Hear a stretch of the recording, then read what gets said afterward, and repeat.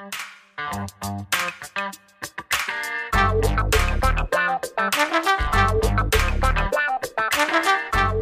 everybody, Montel here, and thanks so much for tuning in to Let's Be Blunt with Montel. And I'm so excited to have the guest that I have on today with me. I'm going to introduce her in a few minutes, but I want to chat with you for a few seconds because, if you've been following Let's Be Blunt with Montel, one of the most important things I have talked about when it comes to our space, this industry, is education, education, education. Education, I think, is as important to the cannabis industry as location is to real estate.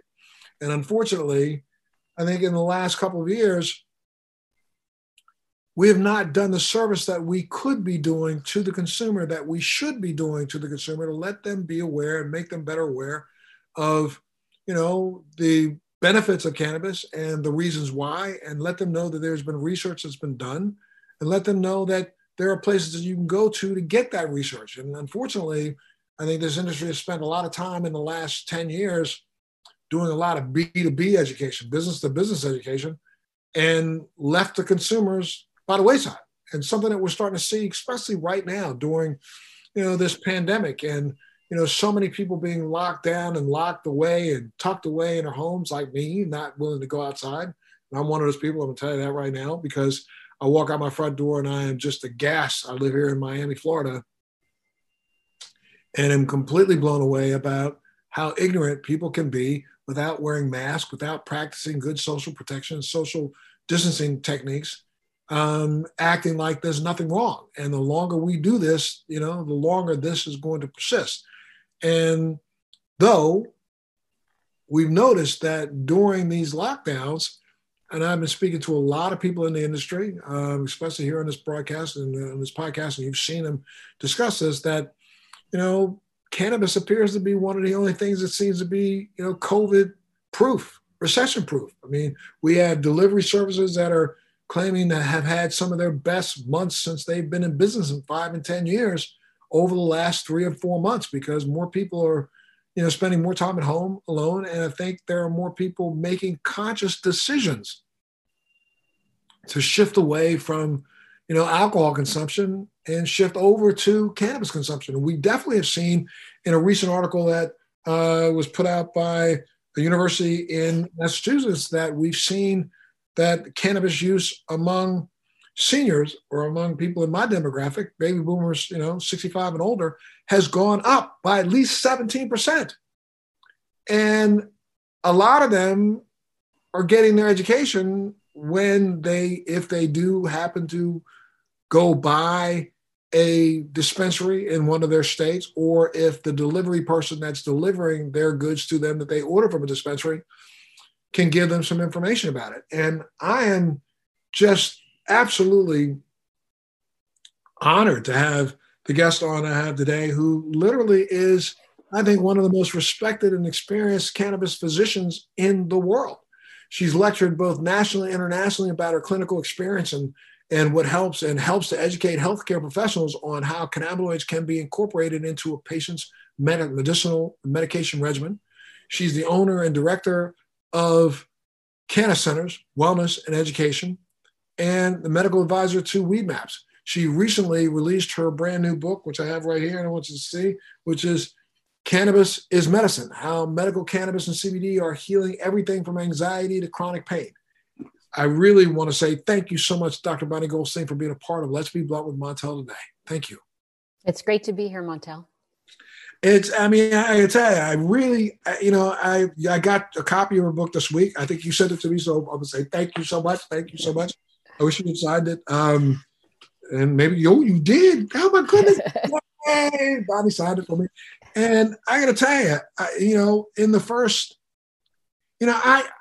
here's this huge ego that I have, believing that, in my 20 years of, advocacy for cannabis, long before this became a gold rush, green rush, long before people were talking about even the medicinal efficaciousness of this plant, I was out in public about this and trying my best to advocate in states around the country that had back then medical cannabis laws in their books, or were trying to establish them in their books.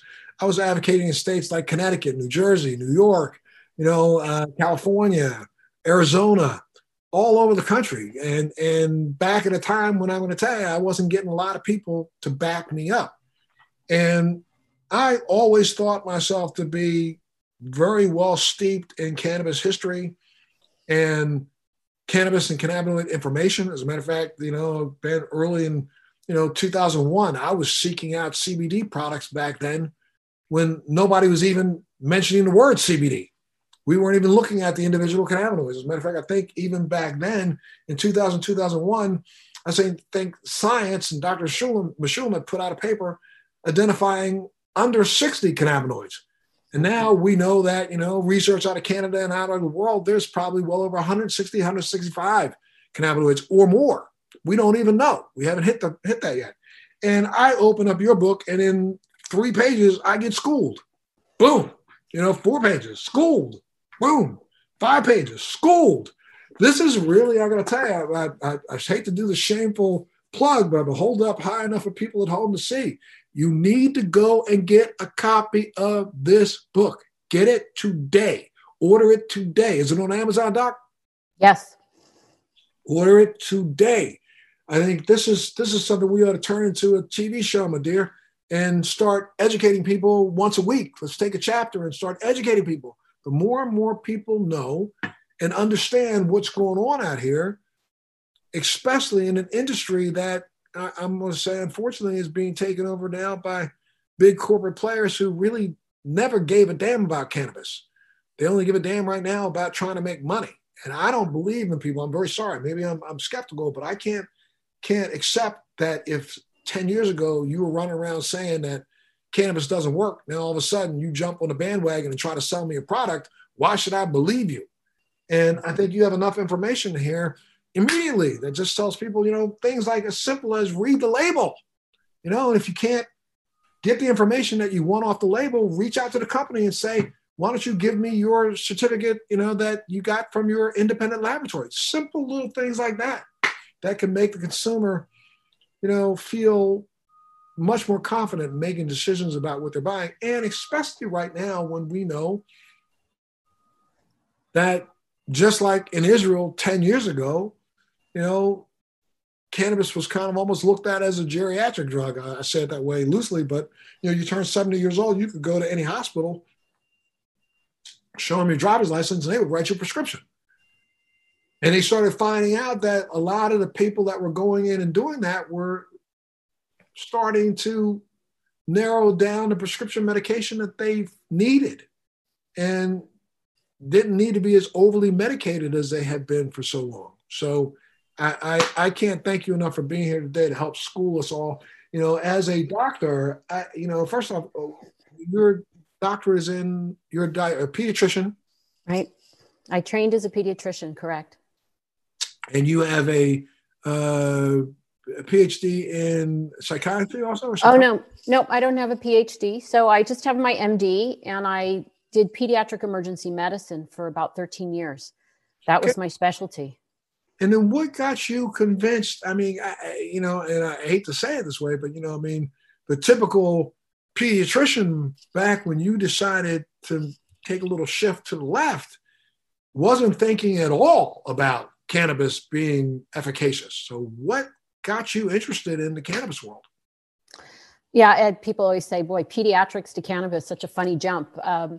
I took some time off. I was working graveyard shifts on a regular basis for years. I was exhausted. I wasn't taking care of myself. I had a young son. I was trying to be mom during the day and doctor at night and, be superwoman. And at some point, I just said, you know what, for my mental health, I think I just need to take a break. So I took a leave of absence. And it was during that time, and things happened, for a reason, I believe. A friend of mine who had been struggling with a pretty serious illness had reached out to me and asked me about cannabis. And I was embarrassed. I didn't know anything.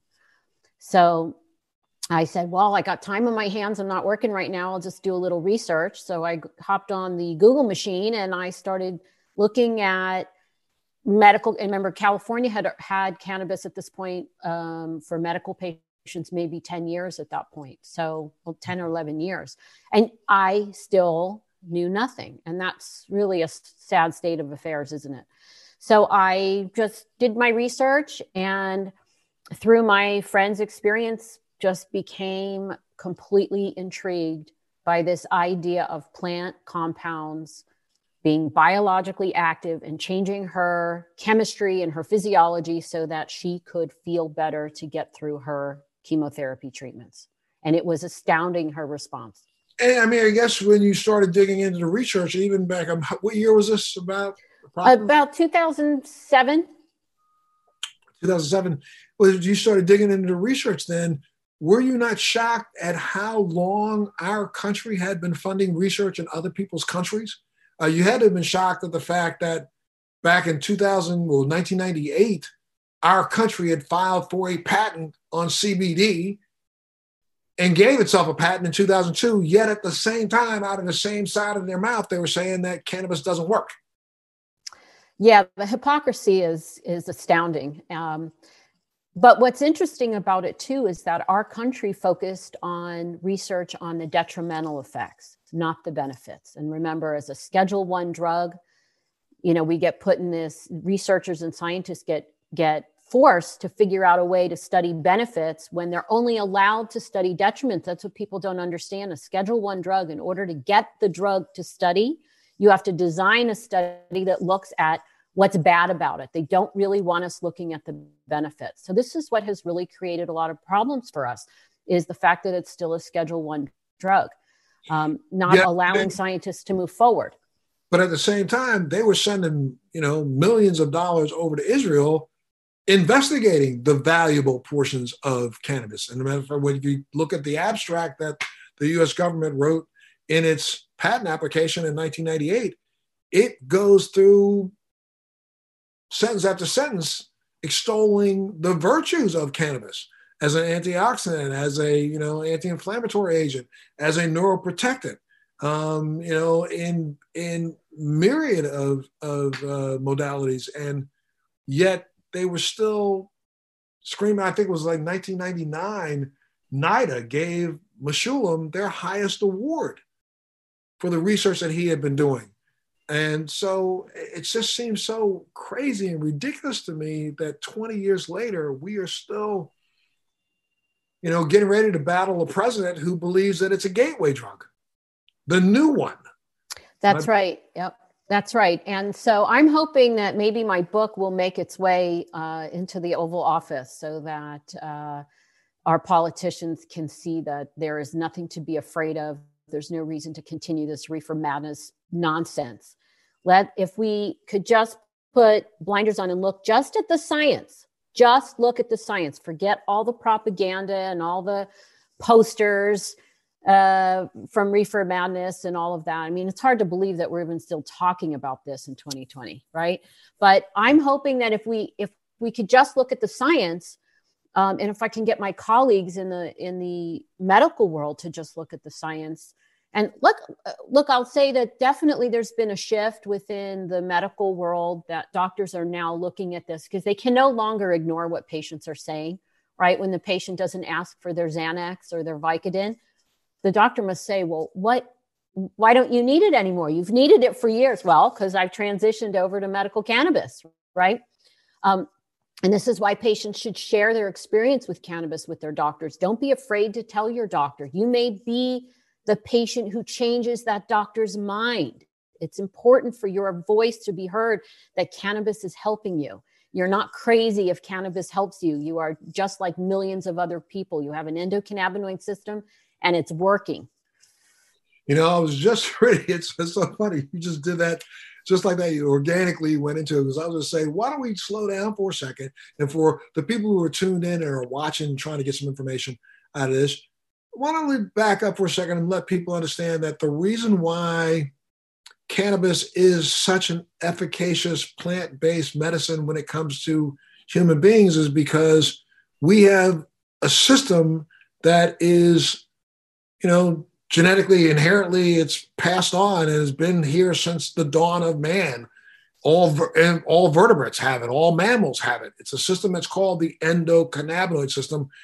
I mean, could you just maybe break this down? I try to do this. I cover it on Let's Be Blunt often And I tell people it is our endogenous, endocannabinoid system. If you had never used cannabis in your life, your body creates some things that are called cannabinoids.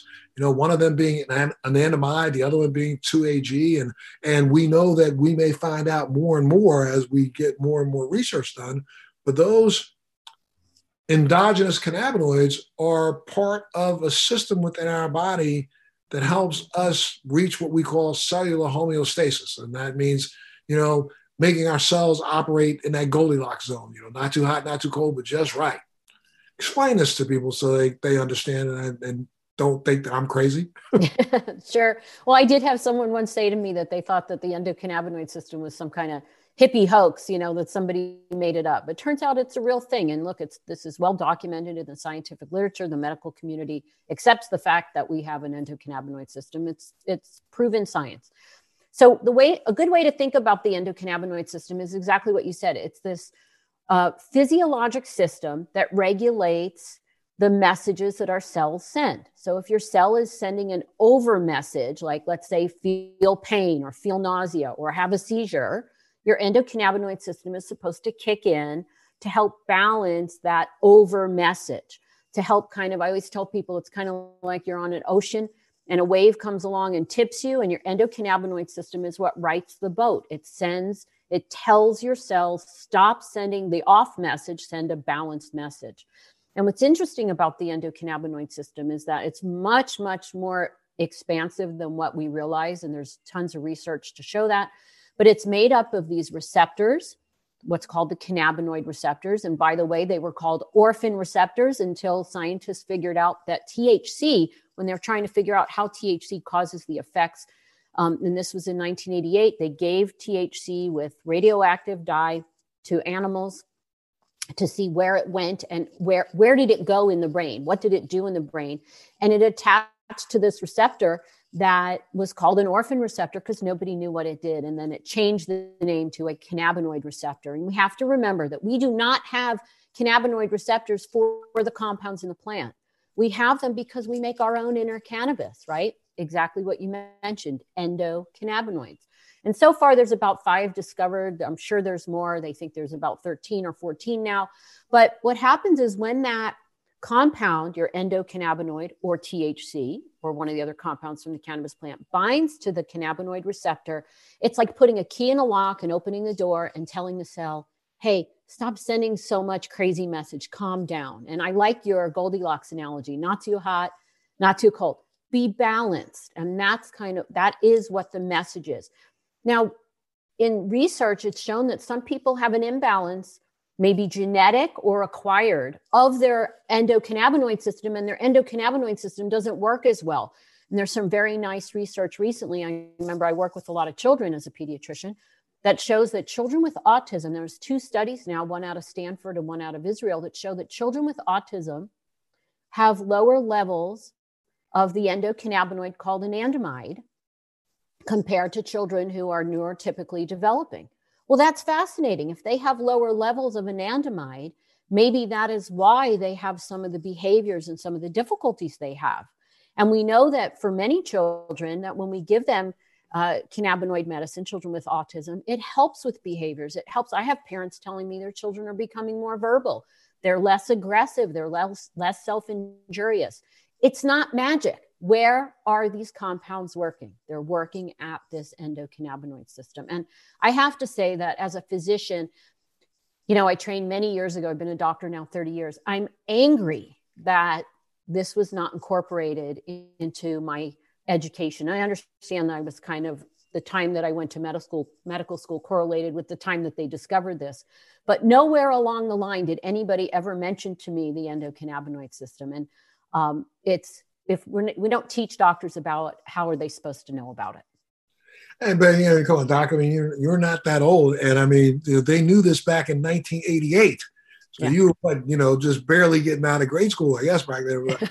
So, this is, I think, something incorporated. I find it just really crazy that just now there are schools around, universities around the country that are now making this part of their curriculum in medical school. And but they kind of throw it in as, one of those electives, those extra added classes where this should be part of, the basis of the science that you're studying, right? As a doctor, you should know everything about, those systems in the body, right? Absolutely. And the way that doctors learn about the body is we learn about different systems. We learn around the neurologic system, right? We learn around about the circulatory system, the respiratory system, right? If you have a joint problem, you go to a rheumatologist. If you have a brain problem, you go to a neurologist. And there's no crossover. I feel like the medical world acts as if these are all separate, but the endocannabinoid system is everywhere.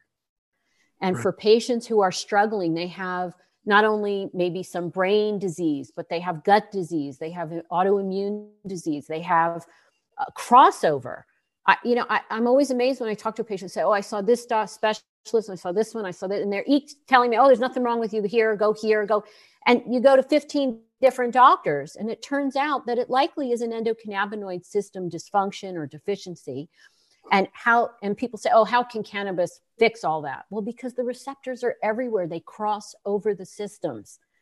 And we can't just focus on one system. It's all connected. I know for your condition, it affects you everywhere. It doesn't affect just one system. Right. So are you starting to sense that in the medical community that there are more and more people? I know you lecture to doctors. What's been that reception? Well, so it seems that in the last, I'd say 5 years, we're seeing more and more physicians, nurses, healthcare practitioners open up to the idea of medical cannabis. And I do think it's because patients are starting to feel comfortable enough to speak with their physicians about it by saying, oh, I got my medical cannabis letter, or I want to get my medical cannabis. I've been using it. It helps me. I tried this. I think CBD, the idea of CBD not being impairing or intoxicating has given people that kind of, open the door into the exploration of medical cannabis, because there's still a lot of people very uncomfortable with THC. And I just would state out loud, THC is not a bad cannabinoid and CBD is the good cannabinoid. They are both just cannabinoids and are tools to be used to help us. I use THC in children who do beautifully with it. And nobody should be outraged by that. If they don't make anandamide or they're deficient in anandamide, the compound that replaces that is THC. We try with CBD, but they don't work the same way. And I can't make CBD work a certain way in someone if they are missing the trigger at the receptor, which is sometimes going to be THC as the answer. So I do think doctors are opening up. One of my goals, I very early on in a project with Americans for Safe Access, I hope it's okay to say it, but we have embarked on the initial discussions to start educating medical students and people in their internships and residencies. Because if you don't learn it when you are in that educational phase of your training, it is unlikely to come later. So we are embarking on a big project to start educating medical students and residents. I'm tired of keep hearing the same, only 13% of medical schools teach about it. We keep repeating this and nobody's doing anything about it. So I approached Americans for Safe Access and said, let's do something about this awfully low number. Absolutely. And, but I think one of the things that's really, thrown me a little bit, and I back up again, I said back in 2001, 2002, I was seeking out, products that were higher in CBD. And then literally almost about 2011, started to recognize the fact that there were so many more cannabinoids that we weren't aware of. And, when you really dig into the research, we understand that, it is probably because of the synergism between those cannabinoids, and not just cannabinoids, but also the terpenes and flavonoids. I mean, there's been a recent study that just came out discussing the fact that, some flavonoids have, a higher anti-inflammatory response than even aspirin. And when you start looking at it from that perspective, I'm a little thrown that the industry hasn't kind of followed suit. The cannabis industry should be making sure that it at least keeps up with the research and doesn't just sing a tune of 2 cannabinoids, know that there are well over 167. Let's start singing a tune of all of them together. And, we also know that, THC, THCA, which is not psychotropic or psychoactive unless you heat it up, could be have the same reaction at that receptor level, but we don't know because we haven't done enough research about it to figure out whether or not that could be the trigger to help kick in more. I mean, like, the cannabinoids act as I don't know what to call it, antagonist. So when it hits that receptor, is that what helps to create more of the anandamide and the 2-AG and the others? Well, what happens is it appears that some cannabinoids, and there's a number of them that do this, they block the uptake of anandamide. So that allows anandamide. So remember, anandamide gets released by the receiving cell. So the message is being sent by a sending cell. Anandamide, if the receiving cell says, wait, that message is off, it makes on-demand anandamide. By the way, you make anandamide from the building blocks are healthy fat. And what have we been told not to eat for years and years? It's fat. Everything was low fat for years and years. So please start eating healthy fat and cut back on your sugar. Feed your endocannabinoid system healthy fat. So your body makes the anandamide when you need it. It releases it backwards to go back to the sending cell, attaches to the receptor. But in addition, and that's the anandamide. And what happens is after anandamide binds to the receptor, some enzymes come along and break it down. So we have shown in research that some cannabinoids work to block the uptake of anandamide, meaning it allows the anandamide to work a little bit longer. It enhances your body's own endocannabinoid function. How wonderful is that? It's like helping your body along, right? Let's let your body work a little bit better. And remember, that's only one mechanism. Look, THC has been found to work at numerous receptors outside of the cannabinoid system. CBD has function within the endocannabinoid system, but also they've described so far 65 different targets in the brain and body. It's like this wonder medicine. It's almost too good to be true. But that also makes it very difficult to guess in any one person how they're going to respond. So anybody who says CBD is going to, cure everybody of whatever, you don't know. There are some patients, I do have patients that don't respond to CBD. That's why you have to have other cannabinoids available, because their physiology doesn't jive with CBD, but that doesn't mean medical cannabis isn't going to work for them. Maybe they need THCA, maybe they need THC, maybe they need CBG, maybe CBDA. I have a patient right now who is struggling with breast cancer, and she had been taking THC and CBD on a regular basis, and she started a new chemo, which really kicked her butt and caused a severe nausea, vomiting that wasn't responding to anything. CBD, I added low dose CBDA to her regimen, and it completely eliminated all the nausea and vomiting.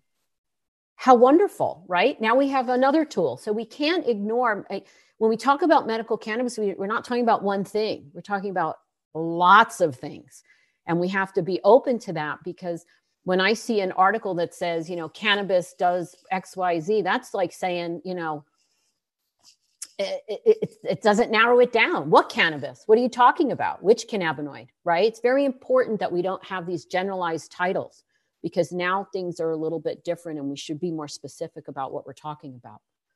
And again, though we're starting, I think there is some research that's starting, and we've got some decent research happening around the world where we're starting to figure out that it's not just the cannabinoids, but also the terpenes and the flavonoids, which are, found in various places in the plant. And, terpenes are also found in other plants other than cannabis. The question I have for you is, though, is the terpene a terpene, meaning is the myrcene that we found in a mango, though when we break that down to its molecular number, is that the same myrcene that we find in the hemp plant? Yes, it is. And so, there are people that are purists who say you should not add terpenes to cannabinoid medicines. We should be growing the chemovars, or what we call the chemical varieties, which is the makeup of the plant. If you want something high in myrcene, you should grow it that way.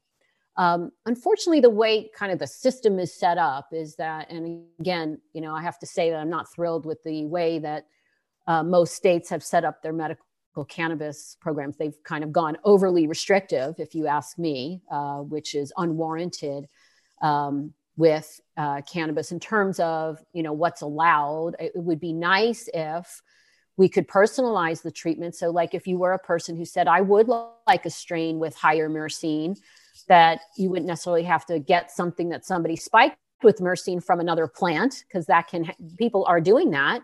And it can work, but wouldn't it be nice if we could get a grower to grow your strain for you, personalize that, figure out what works best for you. So, there's two schools of thoughts with that. But yes, myrcene, limonene, all of those. Remember, the phytocannabinoids, which are the plant cannabinoids, are mostly found in the cannabis plants. There's a few other plant species that have them, but nobody else has, THC and CBD. But when you look at the flavonoids and the terpenes, those are cross species, and I write in the book, when you walk into a pine forest and you breathe in that air and you get that pine smell and it's invigorating, that's a compound called pinene. That occurs in pine trees, but it also occurs in the cannabis plant. Myrcene is in hops and mango. It also occurs in the cannabis plant. And these compounds are biologically active. And they're important because they are synergistic, not only with each other, but with the phytocannabinoids. And Mother Nature, I really believe, gave us this plant and this flower to use, not by reducing it down, but by taking it as a whole. Gotcha. Absolutely. Well, look, I have to take a minor little break here just for a second, Doc, just to pay some bills. So I'd love for you to stick around, and I'm going to come right back. And for all of you that have been tuned in and listening, I'm telling you, you have an opportunity today to hear from, I think, probably one of the most respected and most experienced medical cannabis physicians worldwide. And that's Dr. Bonni Goldstein. We're going to take a little break from Let's Be Blunt with Montel. We'll be back in just a few minutes. Make sure you stay tuned. We'll be back right after this. Hey, again, thanks so much for tuning in to Let's Be Blunt with Montel. Today's guest is one of the most respected and experienced medical cannabis physicians worldwide. She's lectured both nationally and internationally about her clinical experience and what she does to help educate healthcare professionals on how cannabinoids can be incorporated into a patient's medical regimen. She's the owner and medical director of Cannabis Centers Wellness and Education and the medical advisor to Weed Maps. She's recently released a brand new book, which is called Cannabis is Medicine, and everything from how medical cannabis and CBD are healing everything from anxiety to chronic pain. Dr. Bonni Goldstein, thanks so much for being a part of the show today. Sure thing. Absolutely.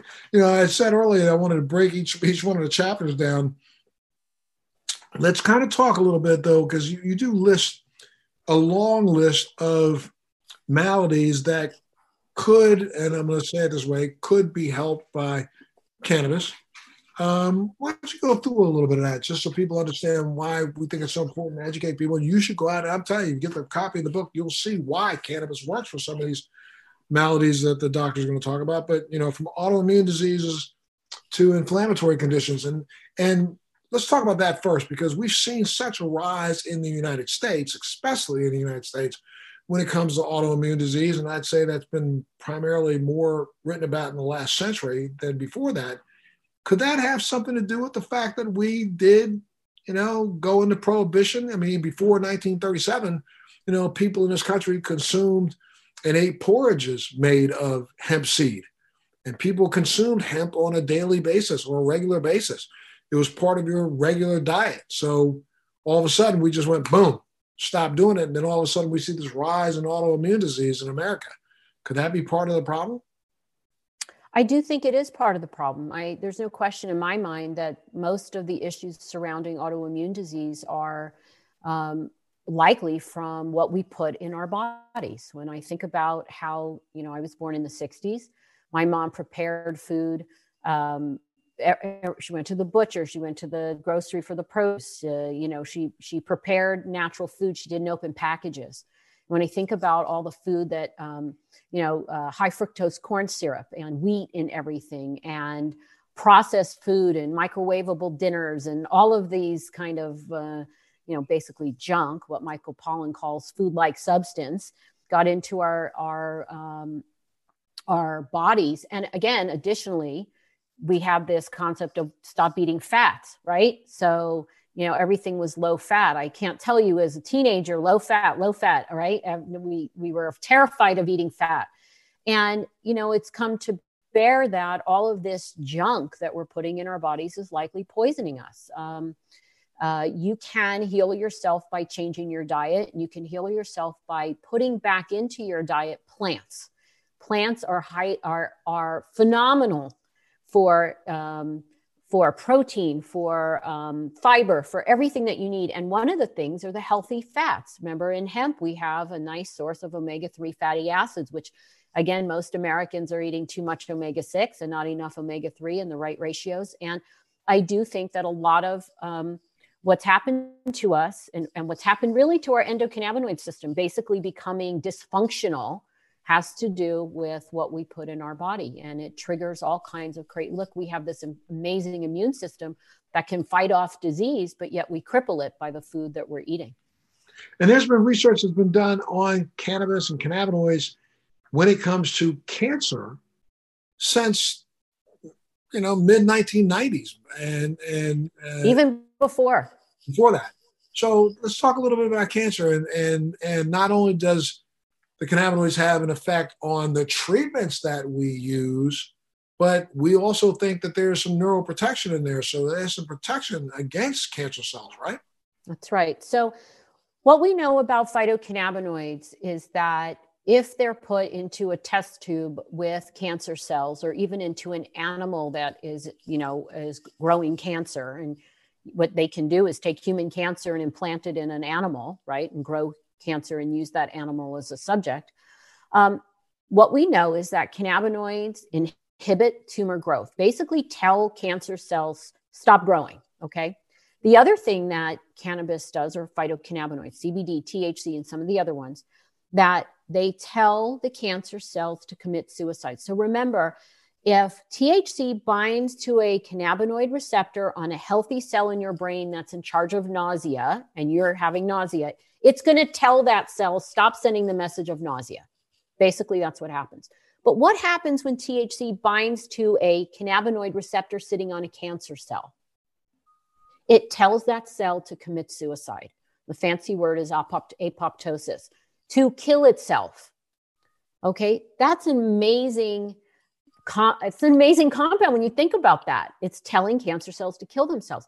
Other research has shown that cannabinoids can also tell cancer cells to stop sending the messages, the chemical messengers out that tell cancer cells to spread.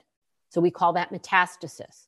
So we know from research in Europe and other places where we know that CBD will tell cancer cells, stop spreading, and again, not human clinical trials, because we're still restricted in doing that, but in which I find fascinating in 2020 to say that to you. One other thing is, remember, cancer cells, for tumors, cancer cells send out proteins to build their own blood vessels to feed themselves, okay? And that's called angiogenesis. Angio for blood vessel, genesis for birth of, okay? Cannabinoids are anti-angiogenesis. They basically stop the cancer cells from sending those messages out to build their own blood vessels, in essence, starving the cancer from oxygen and sugar, which the cancer needs in order to grow.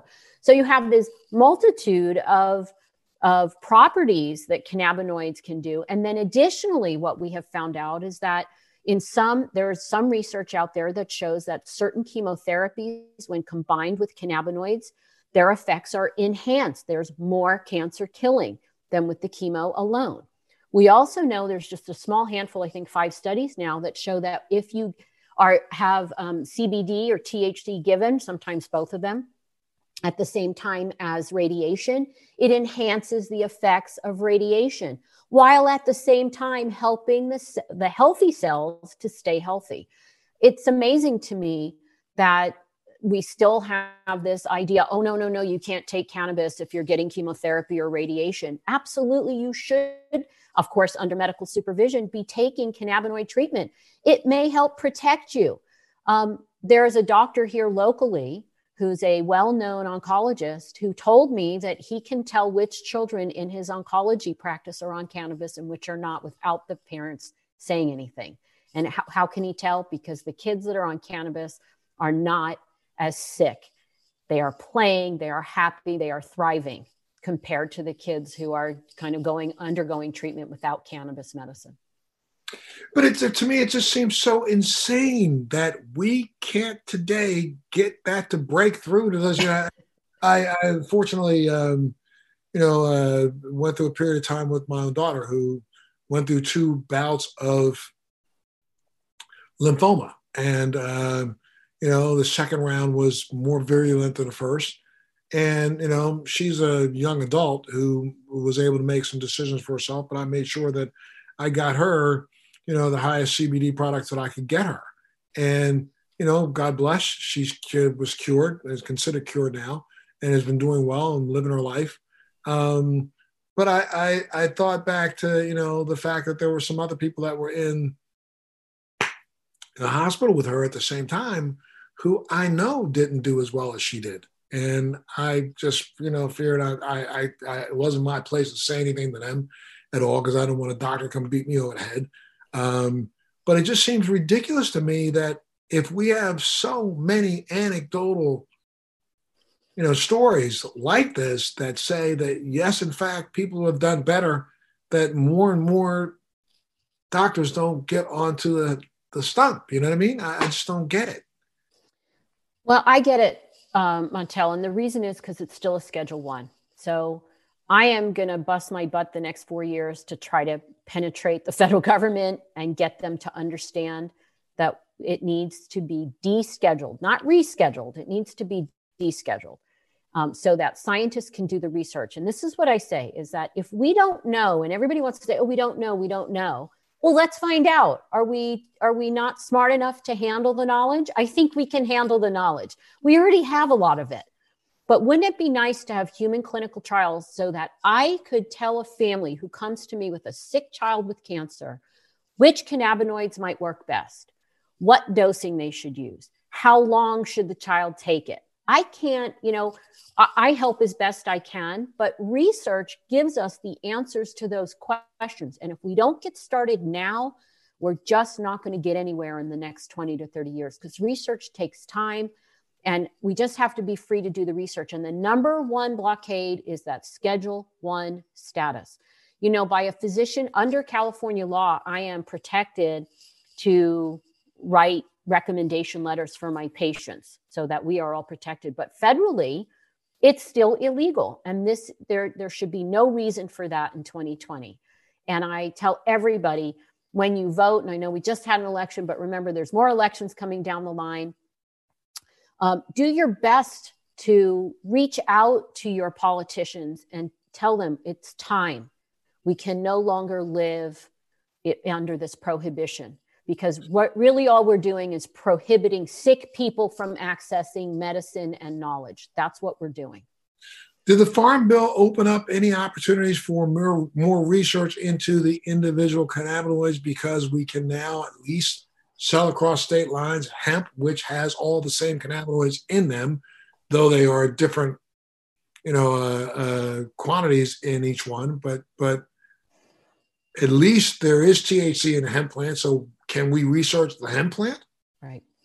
So look, if I'm trying to figure out how CBD might help a group of people, let's say I take patients with, neuropathy, nerve pain.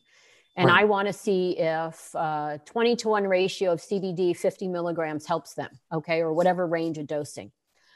In order to set up that study, I have to get approval by a number of federal agencies because as of today, no matter what the Farm Bill says, as a physician, licensed physician, as people who are doing academic research, all cannabinoids are still considered Schedule I.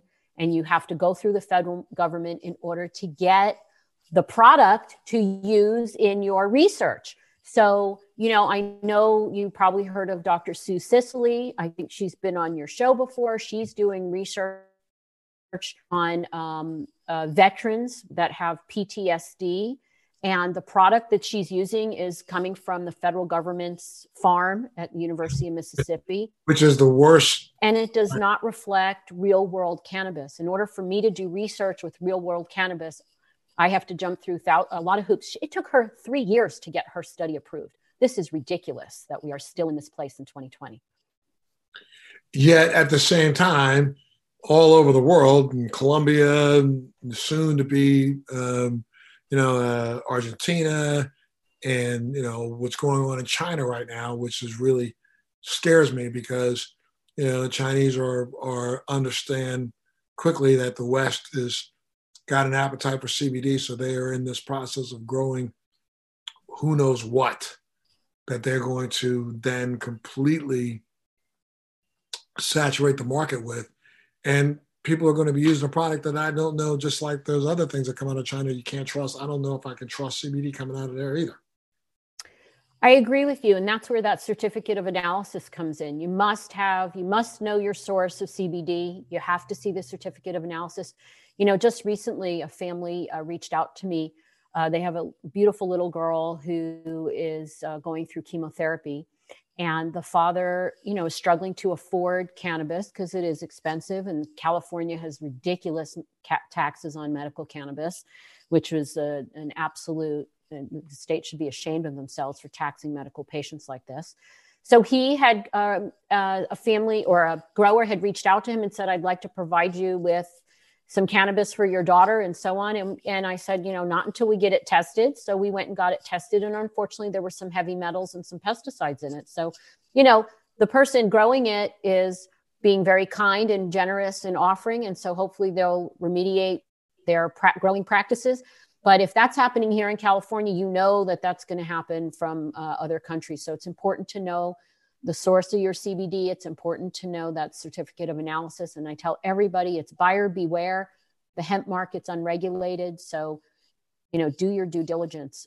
If you're buying something through a licensed dispensary, either in a state that has a medical program or adult use program, most of those products have been tested and you are supposed to have access to the COA, or the certificate of analysis. So make sure it's worth it to check. You don't want to find out months later that you've been taking something that has a lead in it or arsenic or pesticides or solvents for that matter. And what people don't understand is that, for years, for centuries, the hemp plant was used to actually clean the soil because not that we didn't know, and some of the growers didn't know, what they were actually trying to clean out of the soil.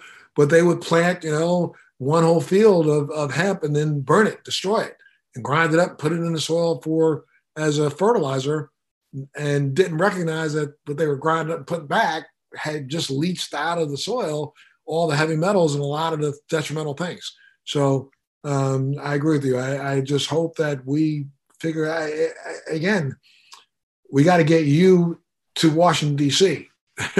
We have to get you recognized in DC as our authority so that we can start getting politicians to understand that this is really the direction. Let's talk a little bit more about some other illnesses. Diabetes can be affected by cannabis also? That's right. So there are studies that show that people who use cannabis have less risk of diabetes. They have smaller waistlines. They have less insulin resistance.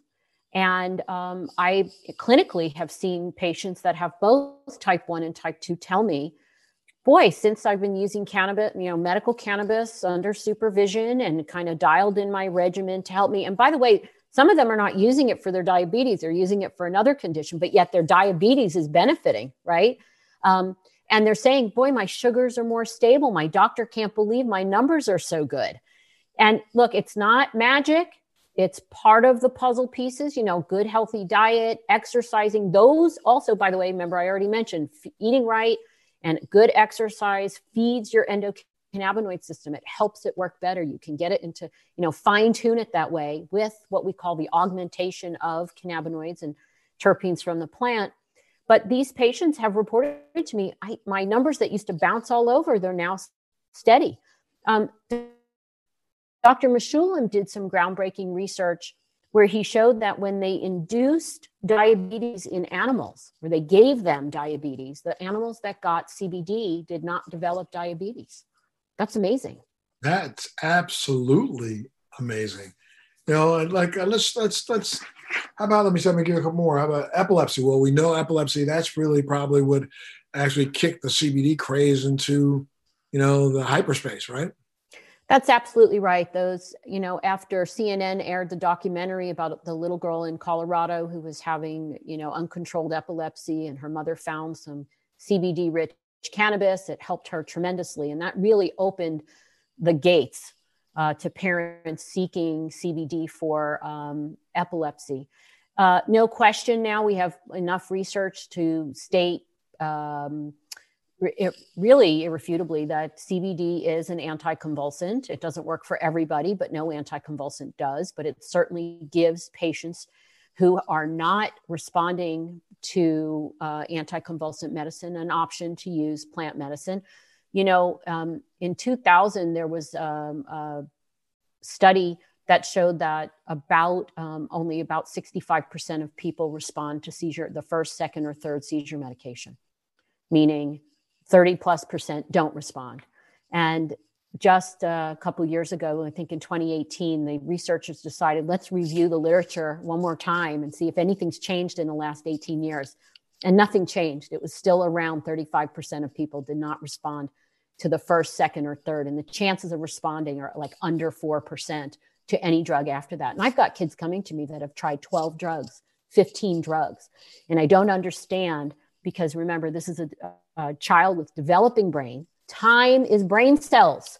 We cannot allow a child to just have seizure after seizure after seizure. A child with brain damage is not better than a child on cannabis. I mean, I hate to be so blunt about it, but my goodness, it's just a plant. It's not radioactive plutonium. I mean, let's be, and now we have research to show that cannabis, that CBD, but THC is an anticonvulsant. THCA can be used as an anticonvulsant. There's no reason that patients cannot try these compounds safely. And by the way, they have a better safety profile. We don't see the kind of side effects that we see with the seizure pharmaceuticals. And that's one of the reasons that doctors are always seeking out new anti-seizure medications, is because the side effect profile of seizure medications is pretty difficult. My mother suffered from seizures, and I write about that in the beginning of the book. And then I didn't mention, but my father hit his head when he was 79 and suffered seizures after having surgery. I see and have seen what those seizure medications did to my own parents. And boy, if cannabis was an option at the time that they had their issues, we would have been all over it. Yeah, I've unfortunately have a child who has suffered from adolescent onset seizures, and in her adult life, she gravitated to cannabis a long time ago and has done a million times better having been using a cannabis user than some of the medications that she was on. And the medications she was on, I watched her go through that journey of, 10 different medications, and none of them really working as well until she's been able to hit a stride with what she's been on herself. So I can't thank you enough, Dr. Goldstein, for being here and being a part of the show. We were out of time. I could talk to you for hours and hope that you'll come back and let me do just that, just to cover a couple more of the illnesses, everything from fibromyalgia to gastrointestinal disorders, to glaucoma, to infectious diseases, to liver disease, hepatitis C, to migraine headaches, to multiple sclerosis, to neurodegenerative diseases, to spectrum diseases on the autism spectrum. I mean, it's just a wealth of information in this book. I'm going to make sure I hold it up again. I didn't hold it up high enough, but cannabis is medicine. I know it's backwards, but cannabis is medicine. How medical cannabis and CBD are healing from anxiety to chronic pain. That's the book. It's by Dr. Bonni Goldstein. You can go out and get a copy of it today. Go up on Amazon, order your copy, get this and put this in your personal library. This should be something as a reference book that I think every doctor should have on their shelf. And I'm going to do as much as I can to see if we can help you get down to Washington, D.C. and see if we can school some of the politicians down there and make them understand that this is not, the nuclear weapon that people think. something that can benefit us all. Doctor, I can't thank you enough for being a part of the show. Could you come back, please? I'd love to have you back. I'm happy to come back. Great to talk with you. Absolutely. Really, really, really good to talk to you too. We're out of time, so you know what you got to do. Make sure you tune into the next edition of Let's Be Blunt with Montel, and make sure you go out again. We'll do the shameless plug again. Get the book. Get the book. Thanks a lot. See you next time. Thanks for joining me on Let's Be Blunt with Montel. Please make sure you're subscribed and hit the bell to be notified when new episodes post each week. We'd love to hear your feedback also, so please send us your comments.